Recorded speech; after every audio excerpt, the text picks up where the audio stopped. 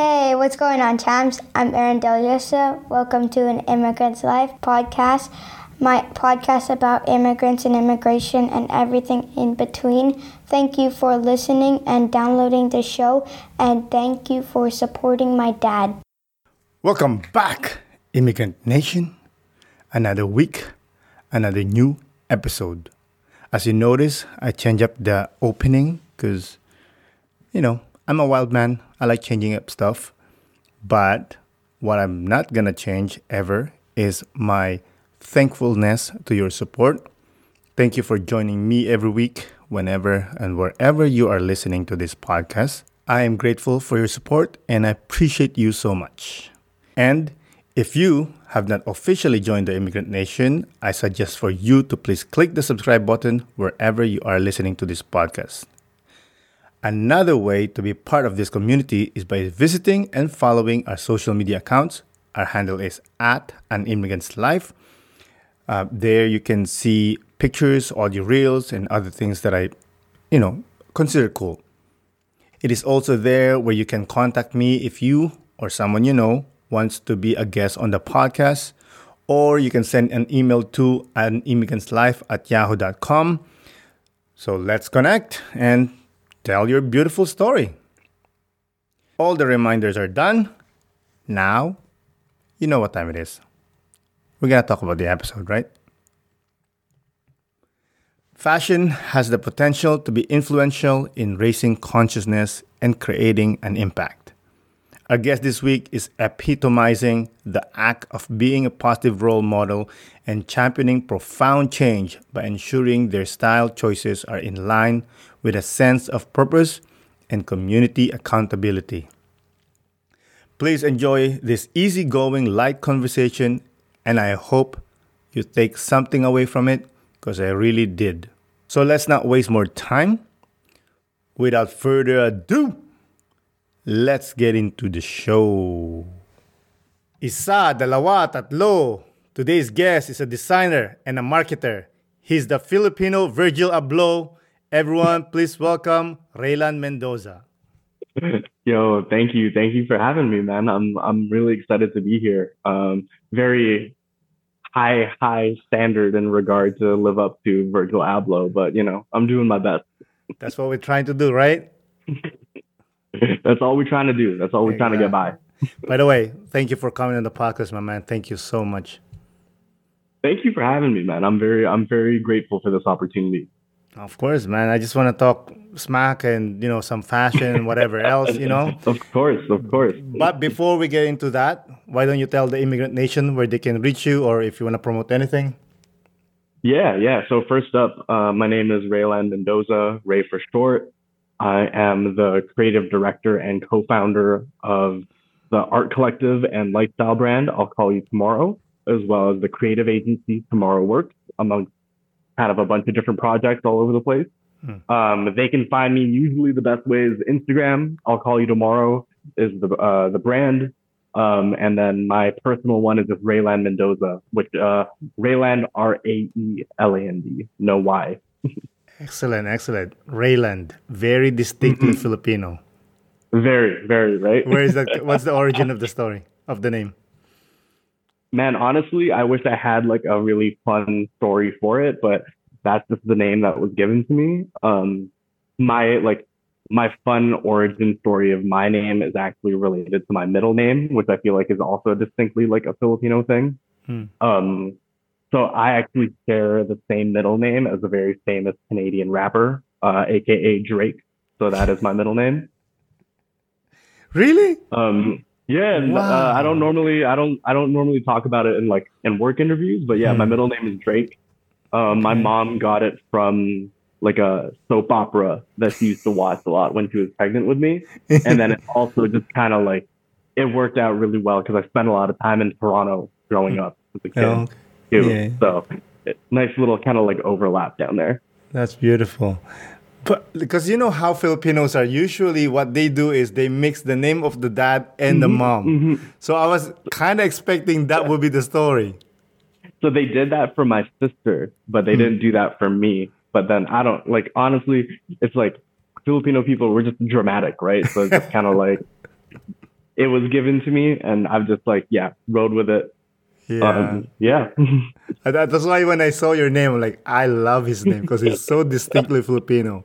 And I used to have this like relationship with Filipino names with, that's, that's so Filipino, like, come on, man, do something better.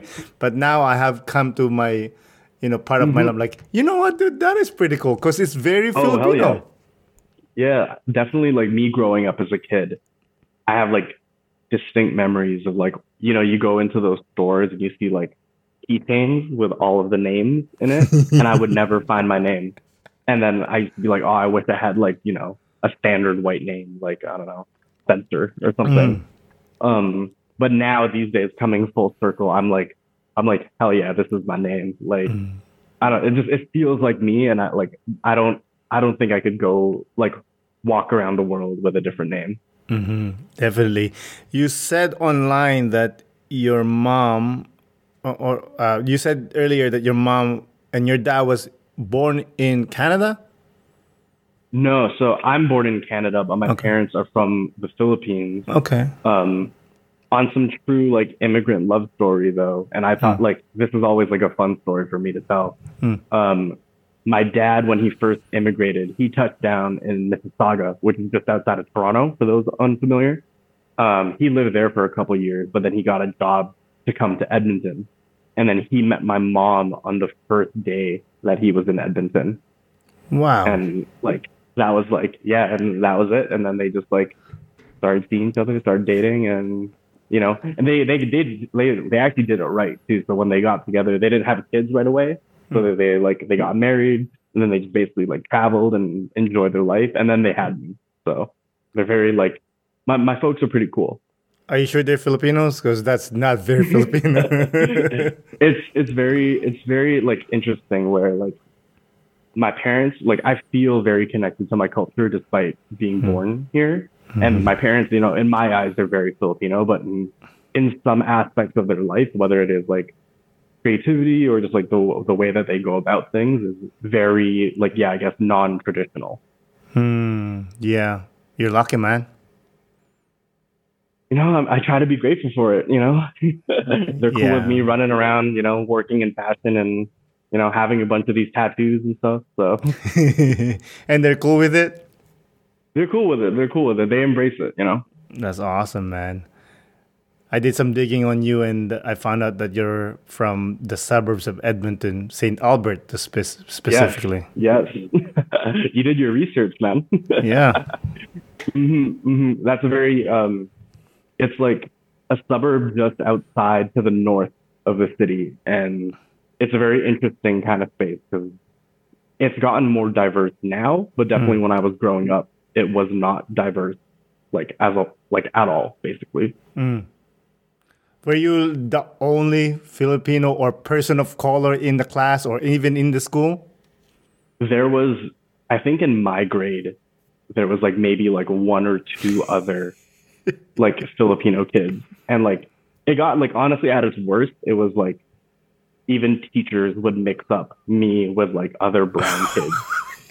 That's horrible. Like, yeah, it's not great, but like, I don't know, it was such a unique experience growing up with that, like during the weekdays. And then I would spend all my like other out of school time, and all of my friends and all of my cousins were all like on the proper north side of the city.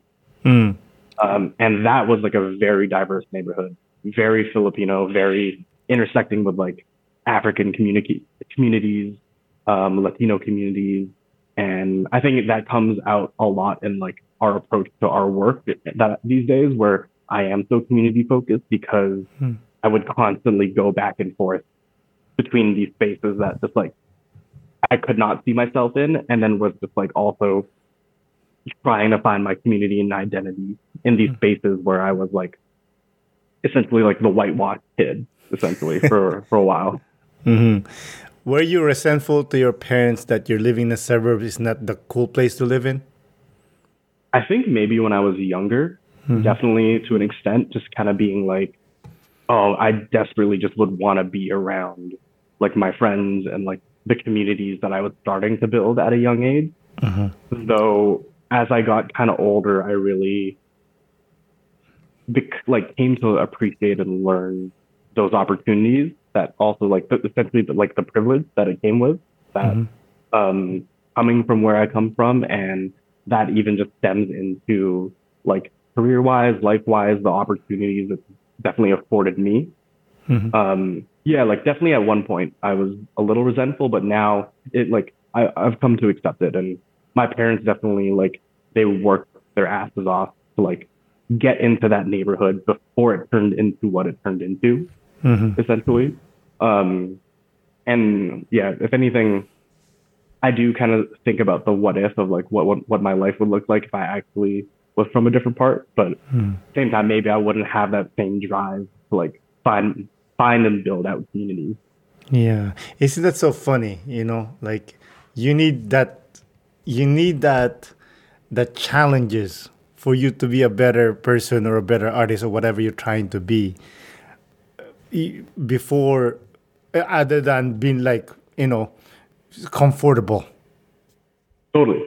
It's what makes you, you need to have those core integral experiences to not have certain things, to really challenge your identity or really challenge your self concept of how you want to go about the world. Um, and then everything just kind of just builds up on top of that. Um, I've spent time in a bunch of different cities, whether it's Toronto, Vancouver, here, and yeah, for some honestly, it's kind of it's really ingrained in me that I really love my city down here, and part of that is because I had to really fight for building my circles out here. Definitely. You were saying that you were going to the north of the city. What were you doing there? Just chilling? A lot of chilling, a lot of getting into trouble with my cousins and friends. And then I grew up as as all Filipino guys do, out of the triangle. I chose instead of basketball, breakdancing, and music. I couldn't play any instruments, so I couldn't dance, so I just played basketball. So Yeah. I played sports, and I would instead of playing in the community teams in the neighborhood that I was from, I would play on the north side of the city with all of my cousins, and we would play on these predominantly Filipino or POC teams, and it was always this very interesting experience when we would go on tournaments or go around the city and find new spaces, and I'm pulling up with a very diverse crew versus me going to the suburbs on the weekends or during the week. Yeah. That's funny, man. Yeah, I mean, okay, when you're playing hoop, because there's two type of Filipinos in Yes. Canada. One Yeah. is the one that grew up here, like you were born here, and the ones that was born over there and just Yeah. plays I hate the game. You stare at them, they'll call foul. Yeah. How do you handle that? Okay, so for me personally, because we had I was basically raised playing basketball around both of those people. I was definitely the kid that straight up, I was never really all that good. I think my peak basketball career, or I think junior varsity team, and basically was the backup point guard. And after that, I was yo, I'm good. I had my moment. I'm not trying to overstep. And it was always fun to see the cultural differences of just seeing even how rowdy kids would play. You go up to the ball and they slip in the elbow, you just hear it, you just feel it in your side. But it was for me, it was always really interesting. I actually got into basketball because a big reason of it was actually the culture around it, the subculture, so music, fashion, the way other teams would style their jerseys, would communicate kind of maybe what they're into, what music they're listening to, or maybe what part of the city they were from. So I was really fascinated by that, and sports was a really cool way for me to engage with subculture for the first time. You said that you were connected to the culture with Filipino culture. Was there a time in your life that you didn't want to be associated with Filipinos? Definitely. I think it's especially as like a second gen person, like, the stigmas of like, yo, I don't want to look fob. I don't want to like, do all that kind of shit. Mm. Or like, oh, is like my accent coming out? Or I don't have an accent, blah, blah, like being proud of that. Mm. It was part of it. Definitely when I was younger, though I'm at a point in my life where, especially because I've been back to the Philippines and like, I'm even like working on like, I'm like professionally trying to figure out like what my creativity and my output looks like in the Philippines. And, Mm. like I'm very fortunate to be able to like still have access to like my culture geographically as well as like here in Canada and in terms of the people I'm around. Mhm. It's I was definitely like it's part of every like second gen person's I think journey, like to be a little ashamed or at least figure out their own relationship with it. Mm. But these days I've come to the point in my life where I'm definitely proud of it, and if anything, I'm really interested by this like element and challenge of like figuring out how much or like what parts of the Filipino culture and identity I want to like carry forward for the rest of my life. Or, Mhm. if I am to have kids or a family or something like that, what am I passing down and all that Mhm. kind of things? And how am I kind of continuing this legacy of like whatever it means to be Filipino? Yeah, I love that. You mentioned that you visited the Philippines. Do you know where your families came from? Your mom and dad? Mm-hmm. My mom is from Sampaloc. Oh. And then my dad is in like Quezon, in like somewhere up in the provincia kind of Yeah, thing. yeah. Yeah, Where yeah. I'm from Rizal, Mm-hmm. so it's like Where? about two provinces Mm-hmm. over. Sick, sick. Yeah. Yeah. It's been a while since I've been back just because of like COVID and the pandemic and Yeah. everything. But it's definitely like up at the top of my list that I need to like touch back to the motherland like within the next like year or so. Hmm. Do you enjoy it when coming back home? Like, what do you do? Do you have friends? These I've only actually like I've have friends now, but that's kind of like a new thing. Hmm. Um, but yeah, it is always it's a fun time. It's always kind of like I'm sure other people had this experience when you're like me as someone that's born there, when you're going like to the Philippines, going back to whatever motherland you came from, on the plane, you're like, yo, I feel so in tune with my culture. I'm like so Filipino. And then like the minute that like the door opens and then Hmm. you see all the people and all the noise and like all Hmm. the smells and like everything come at you and you're like, yo, like I'm not like at all, right? So it's A always that hundred nice percent. kind of like it's that challenge, right? So I really like that aspect of it. Mhm. And no, if anything, I'm really excited to like hopefully touch back sometime soon and just Yeah. even just see what my adult life kind of looks like there and what that kind of chemistry kind of looks like. Yeah, for sure. Especially the way you act, you're not Filipinos, those No, no, the way you move, the way you talk, like, totally. of Like I course, know. the culture is improving now. Especially the hip hop culture, there are Mhm, more guys that are move like that. But I can yeah, guarantee you, I was born there. I grew up for there. sure, for sure. I see you. I'm like, this boy is not from here.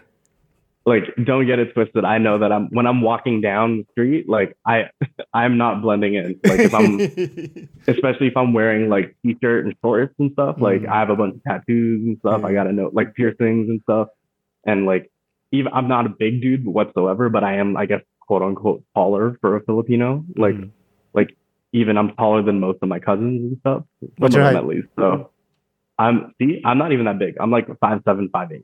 I'm Okay, like okay, like not bad. I not even then I'm still like a good head taller than my dad. So I'm like, yo, I squeezed out my genetic pool as much as I can. Hey, I that's used what. I used to hope I used to hope and like fingers crossed I could make it up to like six, but not happening. Same, same. I was like, I just want to hit at least 6'1".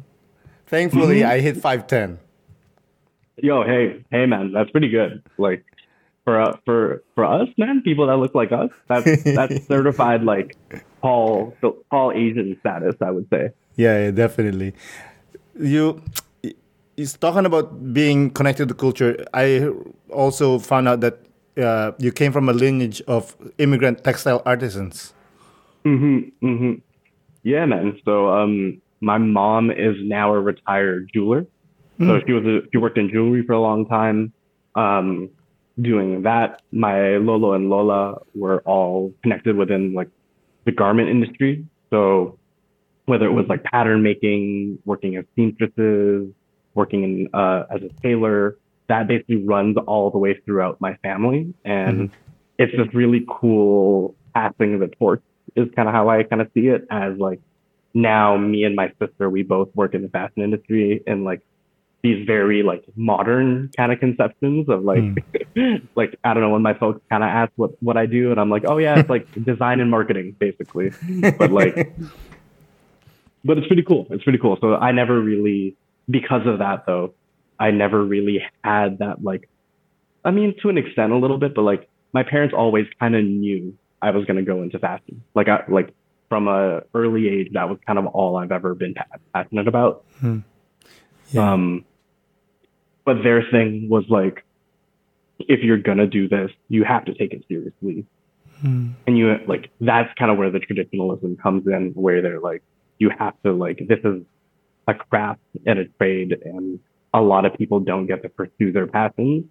So you need to be like essentially the best. Yeah, well, there's no other excuse but being the number one. If you're number two, like, you're a loser. Yeah, right? There's no other number. It's one and only. 100%. You mentioned that mom works as a jeweler. How about dad? What did he do?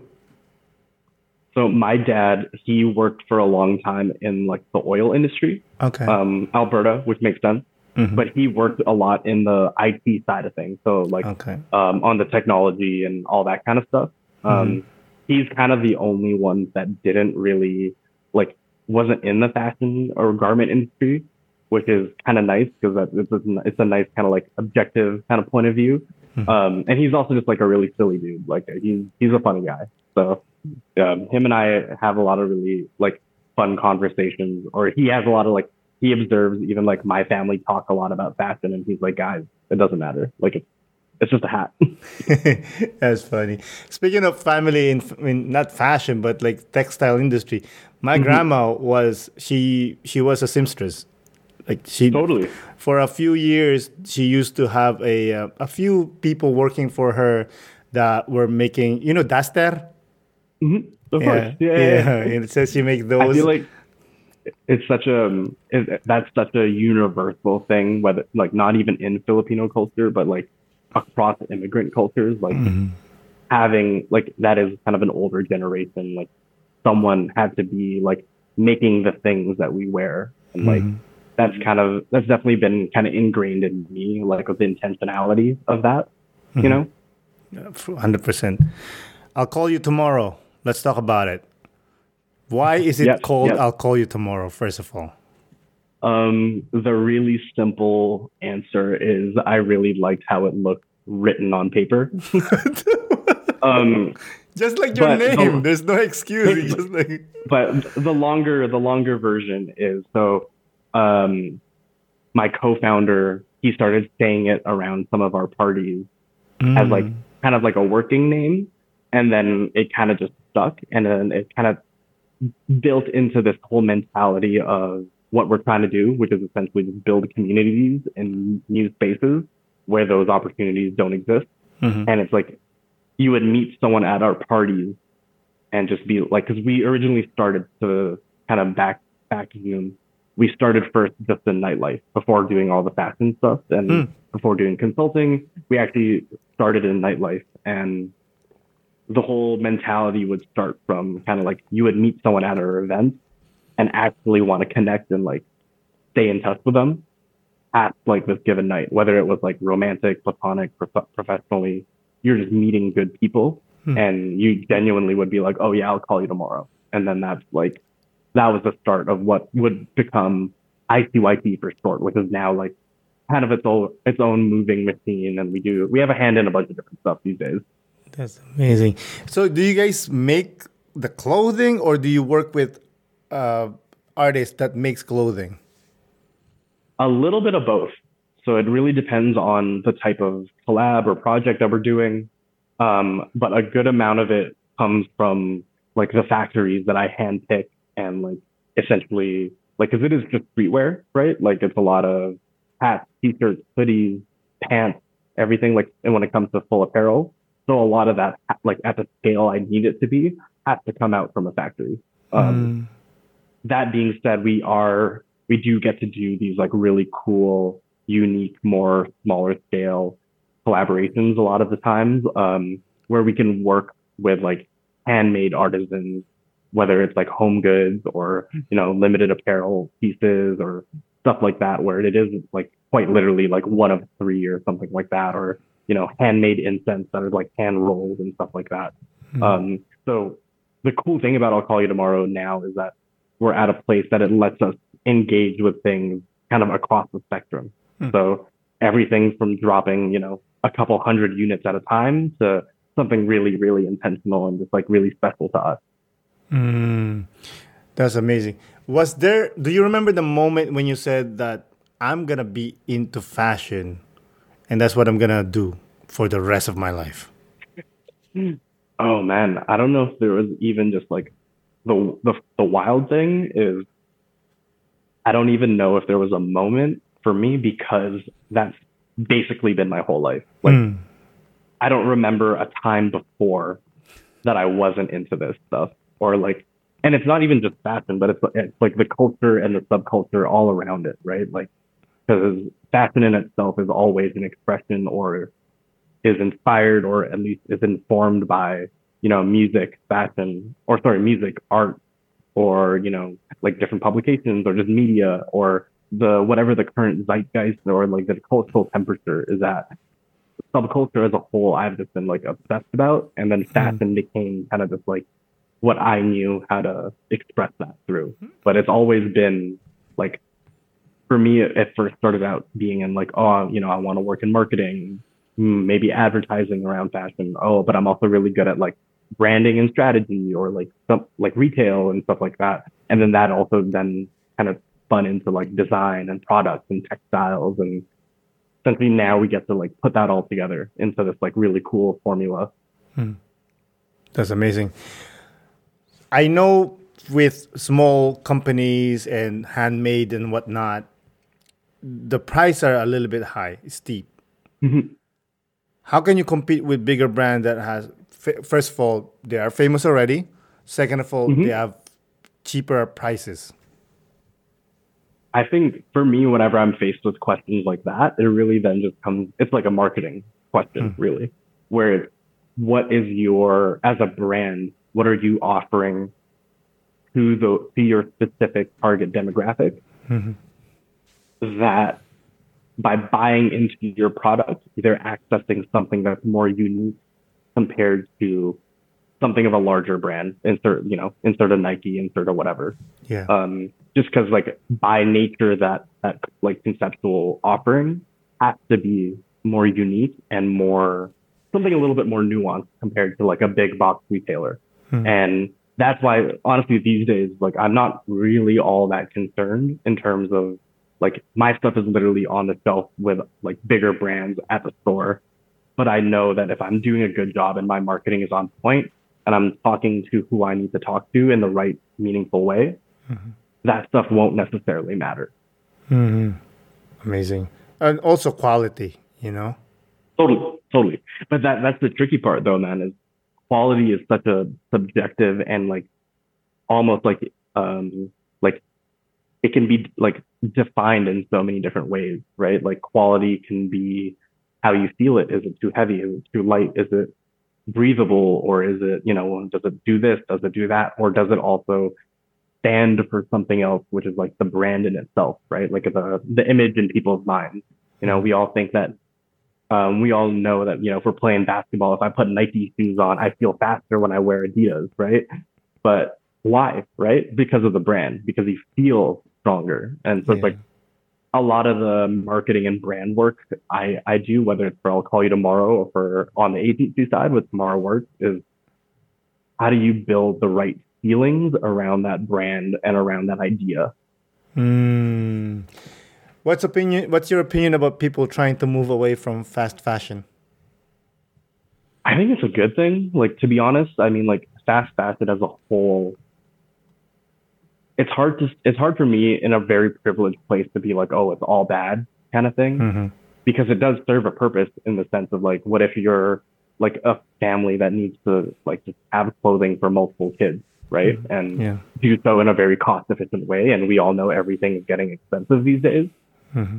I think for me as a business owner and as a designer that does come out with clothing, it's then up to me to ask myself in terms of sustainability, being like, why does this need to actually exist? Technically, the last thing the world needs is another t-shirt.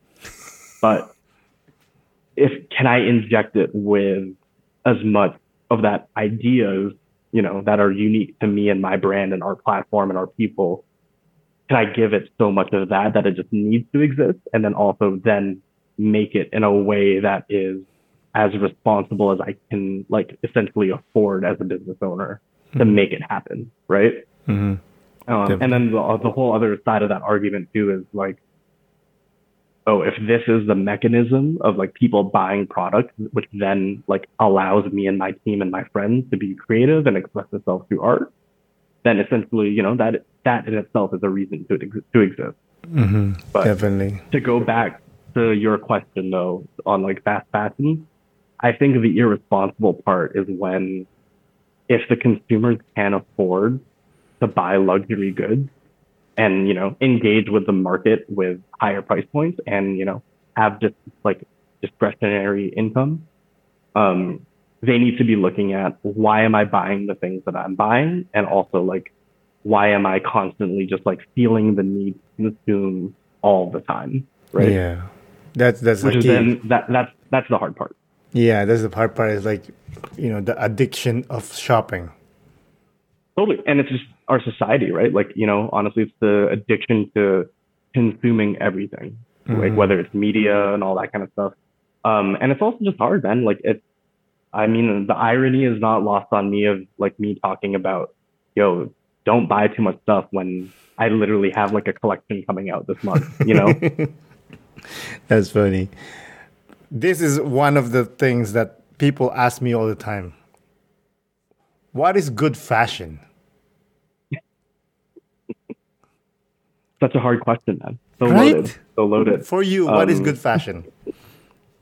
I think for me, or okay, the way I'll approach this question, which is actually a really fun question, but fashion in itself it's all just visual language. So it's communication. So for me, that good fashion is being able to show the world whatever it is that you want to show or communicate about yourself in a whatever way is the most true to you, if that makes sense. 100%. So, and that can look like a million other things to other different people. And honestly, like I'm pretty pretentious sometimes when it comes to clothing. Who is it? But who isn't, right? And we're like, we like what we like. And that's kind of the whole point of it. And like what I think it could be a really cool fit for someone could think that, yo, that's trash and that's completely like off mark. But if it the best, like, or I think usually whenever people are like, oh, that person's so well dressed, that looks so good, that's usually because they're so comfortable and it expresses who they are. I love that. Yes, 100%. Those people that says, oh, I don't want to dress up because I'm not comfortable. You can be comfortable and look good. Totally. Then that usually comes down to like, how do we find the right things at the right price point in the right materials that are a good fit your body, that fit your lifestyle, and like can still showcase what you want to showcase, whether that's like your interest, your your context and how you live your life and lifestyle. If you're more professional, more casual, if you are very like formal or business leaning, then like you can still show personality in those constraints and stuff. But yeah, as a whole, I'm actually like, I'm a very staunch, like strict believer of like a uniform. So I only really have like one or two outfits and just like multiples of everything.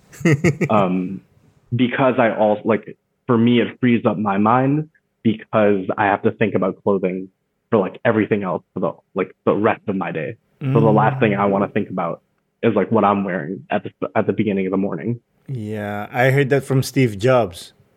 He Hmm does the same thing. And what's his name? The Facebook guy, what's his name? Mark Zuckerberg. That's it. Mark, I'll say I definitely take more style inspo from Steve Jobs, less Zuckerberg. Yeah, did you?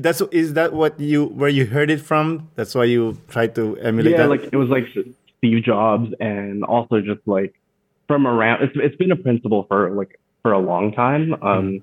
And like it was actually first explained to me. I think I forget who told it to me, but like through like cartoon characters, right? Mm. Like if you're watching TV shows on Saturday mornings, your favorite cartoon characters always wear the same thing, Mhm. and it's very distinctly them. And when you don't even have to see the character, but if you see, the like whatever, like what is it, the Arthur t-shirt of like, the little I think it's like an orange t-shirt or something. Yellow. Yellow. So but if you see it, you're like, oh, that's Arthur, right? Yeah. Yeah, I guess so. But I like what you're saying about that.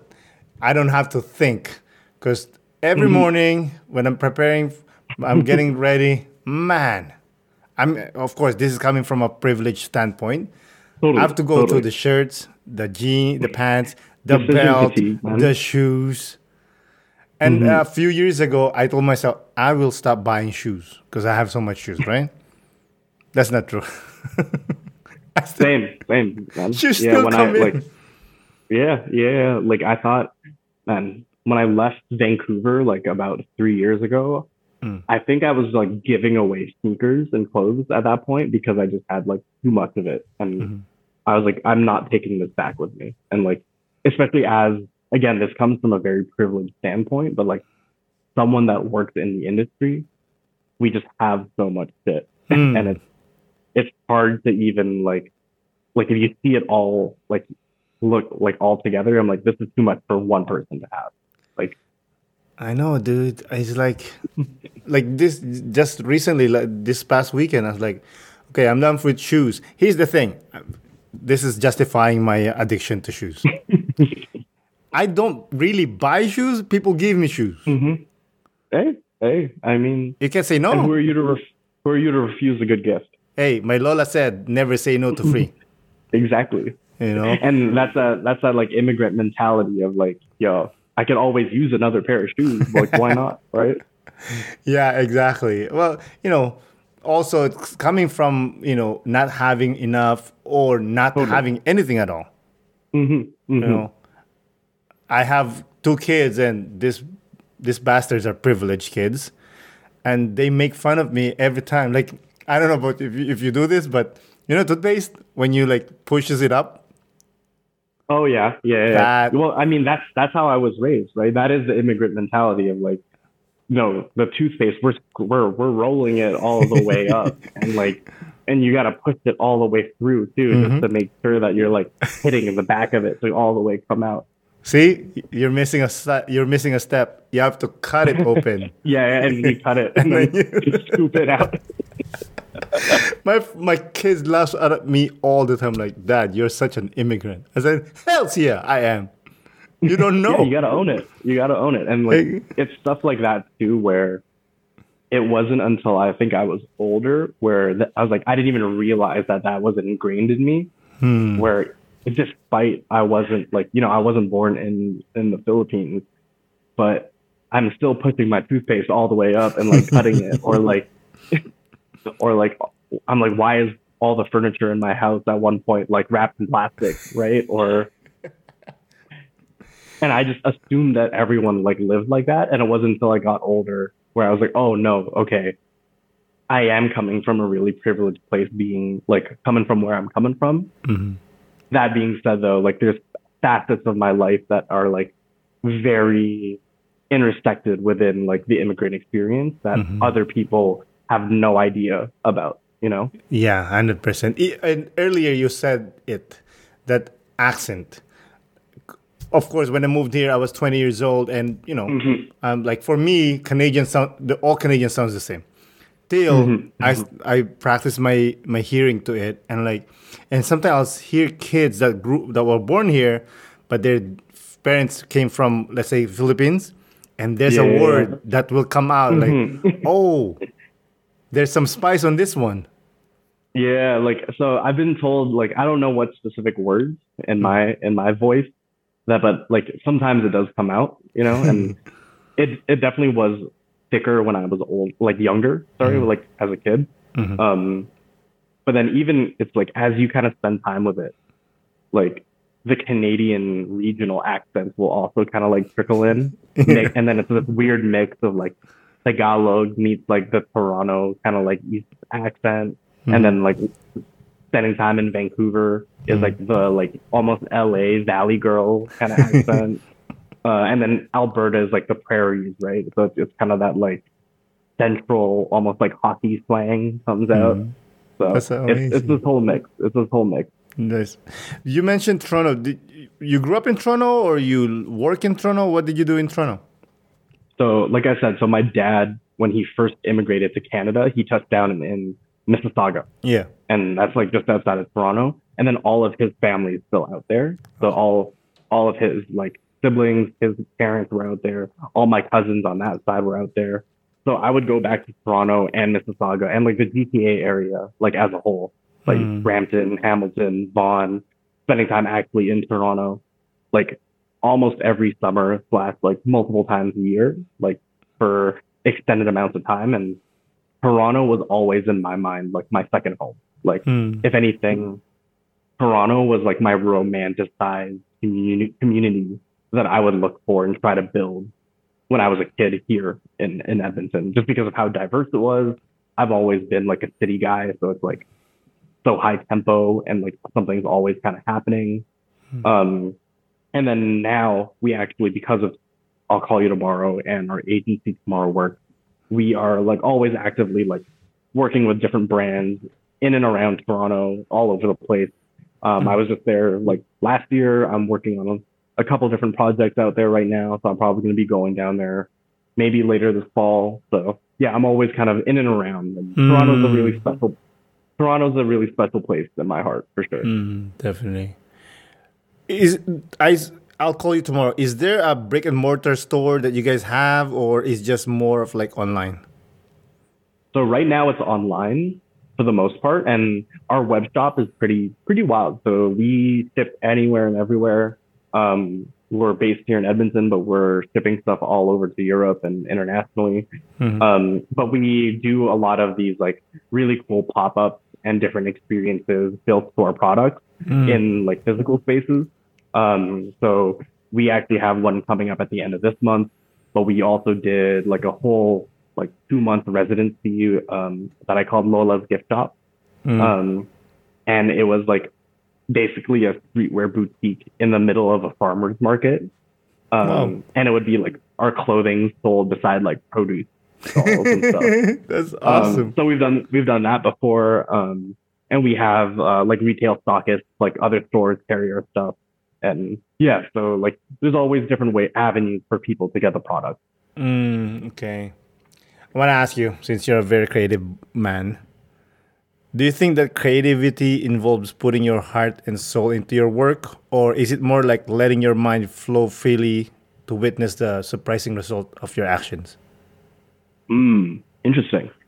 I mean, I would argue that they're almost kind of the same, right? Like in order to like put your heart and soul into everything, and you have to be free and like let your mind kind of like wander or like essentially play. Like I always kind of approach it as like, if I was a little kid, how am I playing with like these action figures and stuff like that? And that's creativity in itself, but you're still putting like your heart and soul in there.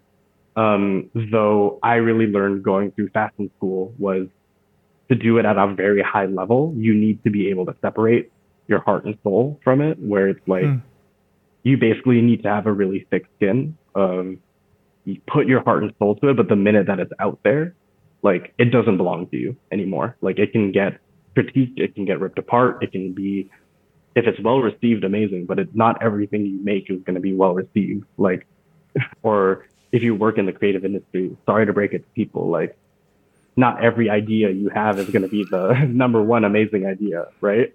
But you need to be able to like just kind of believe it up to a point and then just let it exist in the world and then separate yourself from it.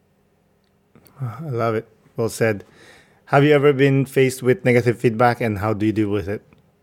Oh, all the time. I mean, like, yeah, like I went to fashion school. So like that's literally design critiques and like, you basically submit all your stuff and then they rip it apart just to build you back up again.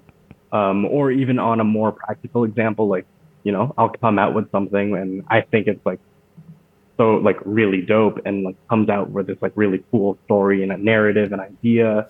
And we spend all this time and energy and like money on the marketing for it. It comes out and then it just like no one is into it. And you're just like, shit, okay. Well then. But then you just roll with the punches, like half of the battle for me, or probably honestly not over half, like I'd even say like 90% of my like appreciation for what I do is like literally just being able to make my ideas like a reality. So like the minute it's out, that's a success for me. After that, it doesn't matter. Wow. Yeah, I mean that's a great approach to things, that you don't have control. Yeah, and like control in itself is an illusion, right? So who am I? Like if I can do, I know that I trust myself to do a really good job for everything that I can control immediately. But like the minute that exceeds my hands and exceeds my team's hands, that's actually just not my problem. So like it's very freeing. Yeah, I love that approach. Very beautiful. It reminds me of Bob Dylan. He was asked to interpret his songs and what it means, and he pretty much says the same thing. Like, I don't know, dude. I write the thing, and then whatever happens, happens. And like it's the way that you can find a lot of freedom in it, and also what just practically lets me and my friends and our team, just because I work with my best friends, do what we do, because we at any given time, we're juggling like 5 to 6 different projects, or like literally in my phone I have like 3 different time zones at any given time. But like I'm very blessed that I'm not a perfectionist, and I always kind of come back to that. And actually, to go full circle, Virgil Abloh really taught me that, on like me learning from his lectures of just like, you only really, at most given time, you only really need to change things like 3 to 5%. Yeah, I love that. But were you always been like that growing up, or this is just the recent? I think if anything, I've always been like this to an extent. And then after that, it was being really like, I used to have a lot of energy or like pent up anxiety after the fact. So like after you put it out, will this be well received? What do they think of me? All that kind of stuff. Now it's kind of just like, once it's out, it's gone. Like it's out of sight, out of mind for me. How did you work yourself to that? I think it just comes with like the maturity and the confidence, honestly. Like once you start working on so many things and you got your repetitions in and you know what you're good at, once it's out there, you're just kind of like, you feel comfortable with it. And then like, I've gotten what I need to get from it now. Now it's up to everybody else kind of get whatever they want from it. Yeah, I love that. How are you adding to the representation of the Filipino culture? Man, heavy questions, bro. It's funny. I do. That is something that I do think about. I don't know, just on some like legacy type stuff. So just like, hopefully in my mind, there's like some young kid that probably wants to do what I want to do, or just at least is like a little bit more non-traditional in their upbringing and what they want to get out of their life, and whether it's like professionally or just anything. But is also still very much tied to the Filipino cultural identity and diaspora and like the immigrant experience. And part of like me being able to like use whatever platform I have at my disposal, like if they see that and like see that it is like can be done, and I'm like, yo, that's a win in itself, kind of thing. That being said, I'm also just like, hey man, I'm just trying to do me. Like I'm sure in some aspects I'm a good role model, but I'm definitely not a perfect one. That's for sure. Yeah, it's not your responsibility to be to someone to look upon to. Yeah, like if anything, it's really, really cool that I'll call you tomorrow specifically. Like we get young kids coming up to us and being like, hey, like we love what you're doing. And, my first experience engaging with a community that exists here is because of you guys. And that's great. And I love it. And I'm really blessed for that. That being said, I also just can't like, there is a little bit of separation there where I'm like, cool, that is maybe a core memory now, but now I can't be personally responsible to then like guide them all the way throughout, which is, usually it's pretty self-apparent kind of thing. Yeah. But to be even considered in that realm that people look to me or the people I'm around, that is like, it's a cool experience for sure. Mm-hmm. But like you said earlier, it's out of your control. Right. And like people will do with what it is, right? And how they want it. Yeah. What do you wish to accomplish with I'll Call You Tomorrow? Oh man, my favorite response to this like question is literally just take over the world. So the way I approach I'll Call You Tomorrow is I actually see us closer to like a media company versus an actual fashion brand. Or we're basically like a media company with like really good marketing, essentially. Because it's just the machine that lets me and my friends express ourselves. Mm-hmm. And with that mentality, I just want to have a hand in like as many different cultural touch points as I can, like across the board. So whether that's like clothing, nightlife, hospitality, retail, we even dabbled in just like prepackaged food and like having collabs in grocery stores, or like we've done like children's clothing. It's like it's really anything that we are into, like we'll just figure it out and just like make it happen. And now we have this inbuilt platform to engage the community with it. Wow. You collaborated with food? Yeah, like on some, it's funny, on some true like Filipino shit. We did a collab ice cream like last summer, I believe. And it was sold at Seafood City in Edmonton, which was like it's fun. My parents they're very supportive of what I do. But it's like I'll be like, oh hey, like this ended up in like GQ, and they're like, oh that's cool. But like me showing them the photo of like the package that I designed of like a cool ice cream in Seafood City in the shelf, they're like, oh yo, that's really cool. Because for them, GQ, what's GQ to them? You know? Right? Or just because they know, like, oh, Seafood City, that's like a big deal, right? Like, that's the one that they're taking photos of and like put it on the Facebook group chat, you know?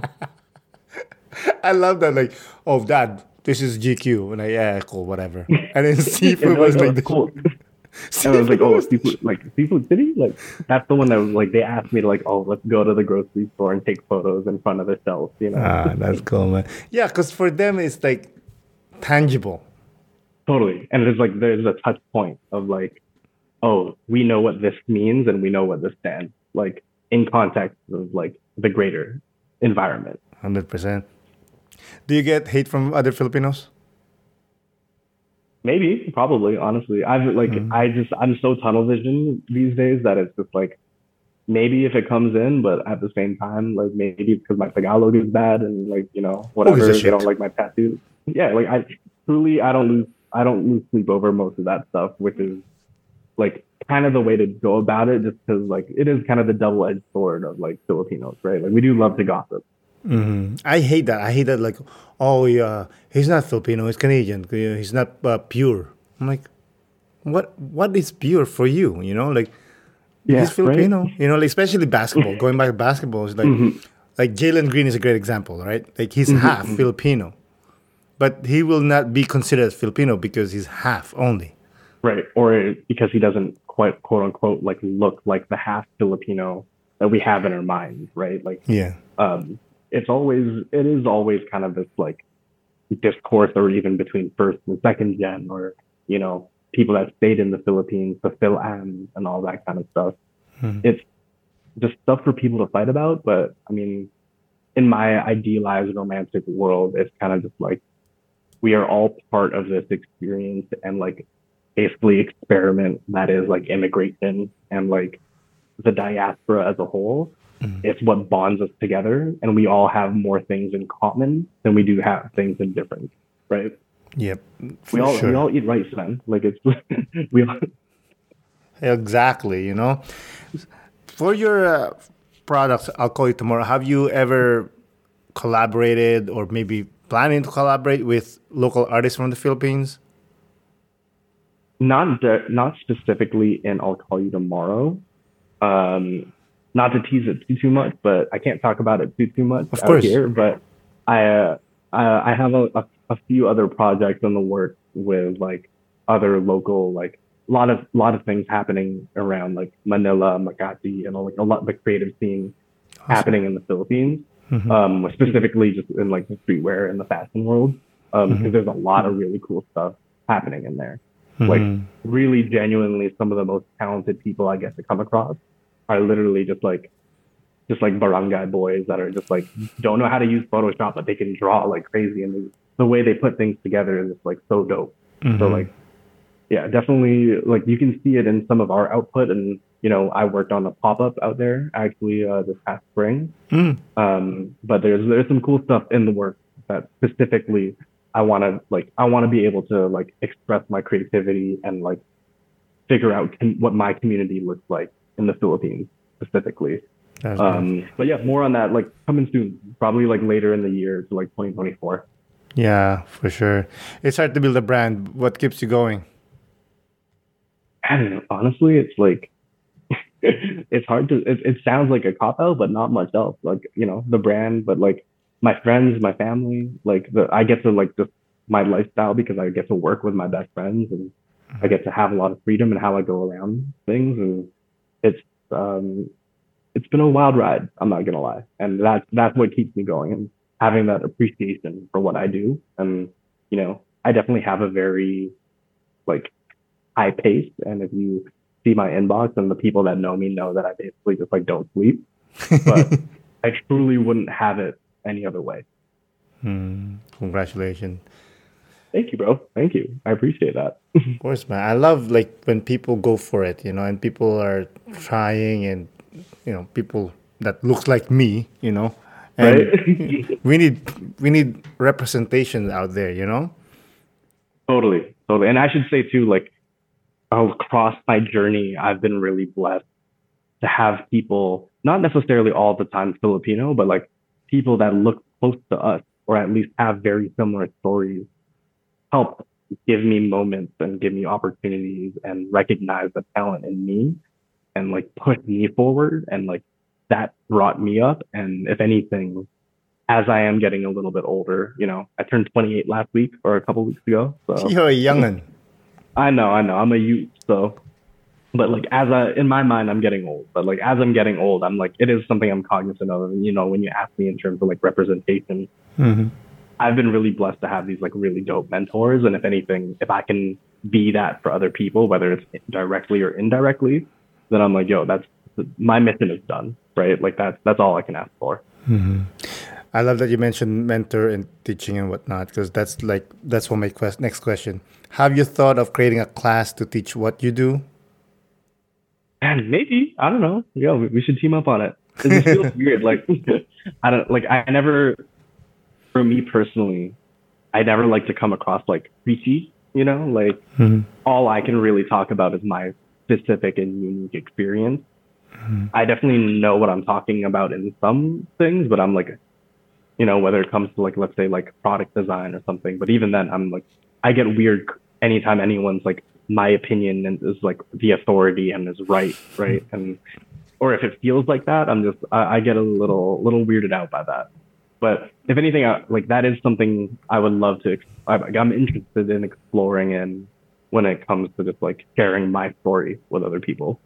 Yeah, I mean, like you said, you don't want to sound preachy, but it won't be preachy if you're talking about your life and about your art. Yeah, that's true, man. That's true. Like, if anything, I'm sure there's a world out there that, like, the Ray class exists. I've yet to just like figure out the full concept around it. Exactly. I think we're there. But before we close out, I want to ask you one most important question. I reserved Let's this hear for it. last. What advice can you give me to improve my fashion sense? Okay. I will say invest in the very simple things. So whether it's just like a really high quality like white t-shirt, white button up, make sure like find whatever that is that fits you the best. And if it means you're only buying that once or twice a year instead of like 6 times a year, even better. And on top of that, it's not only just buying it, but like caring for the product. So whether it's like tailoring, alterations, having like a good steamer, having a good lint roller. I wear a lot of black, so I'm constantly like lint rolling and like taking care of something will show that you're taking care of yourself and like you care about other people, you know?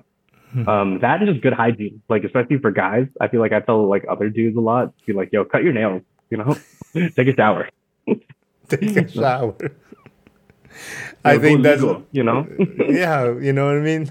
But yeah, I mean, I love what you said there. Definitely.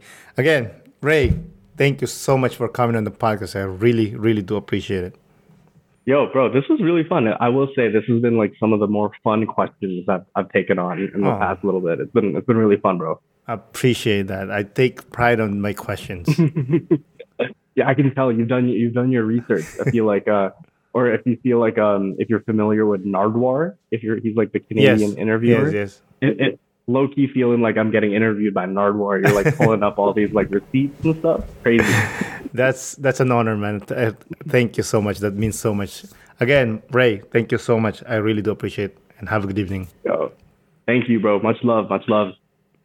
Bye. Again, Raeland, thank you for coming on the podcast. I really, really do appreciate it. Thank you, listeners, for listening. This is Aaron Deliosa for An Immigrant's Life. I'll see you guys later.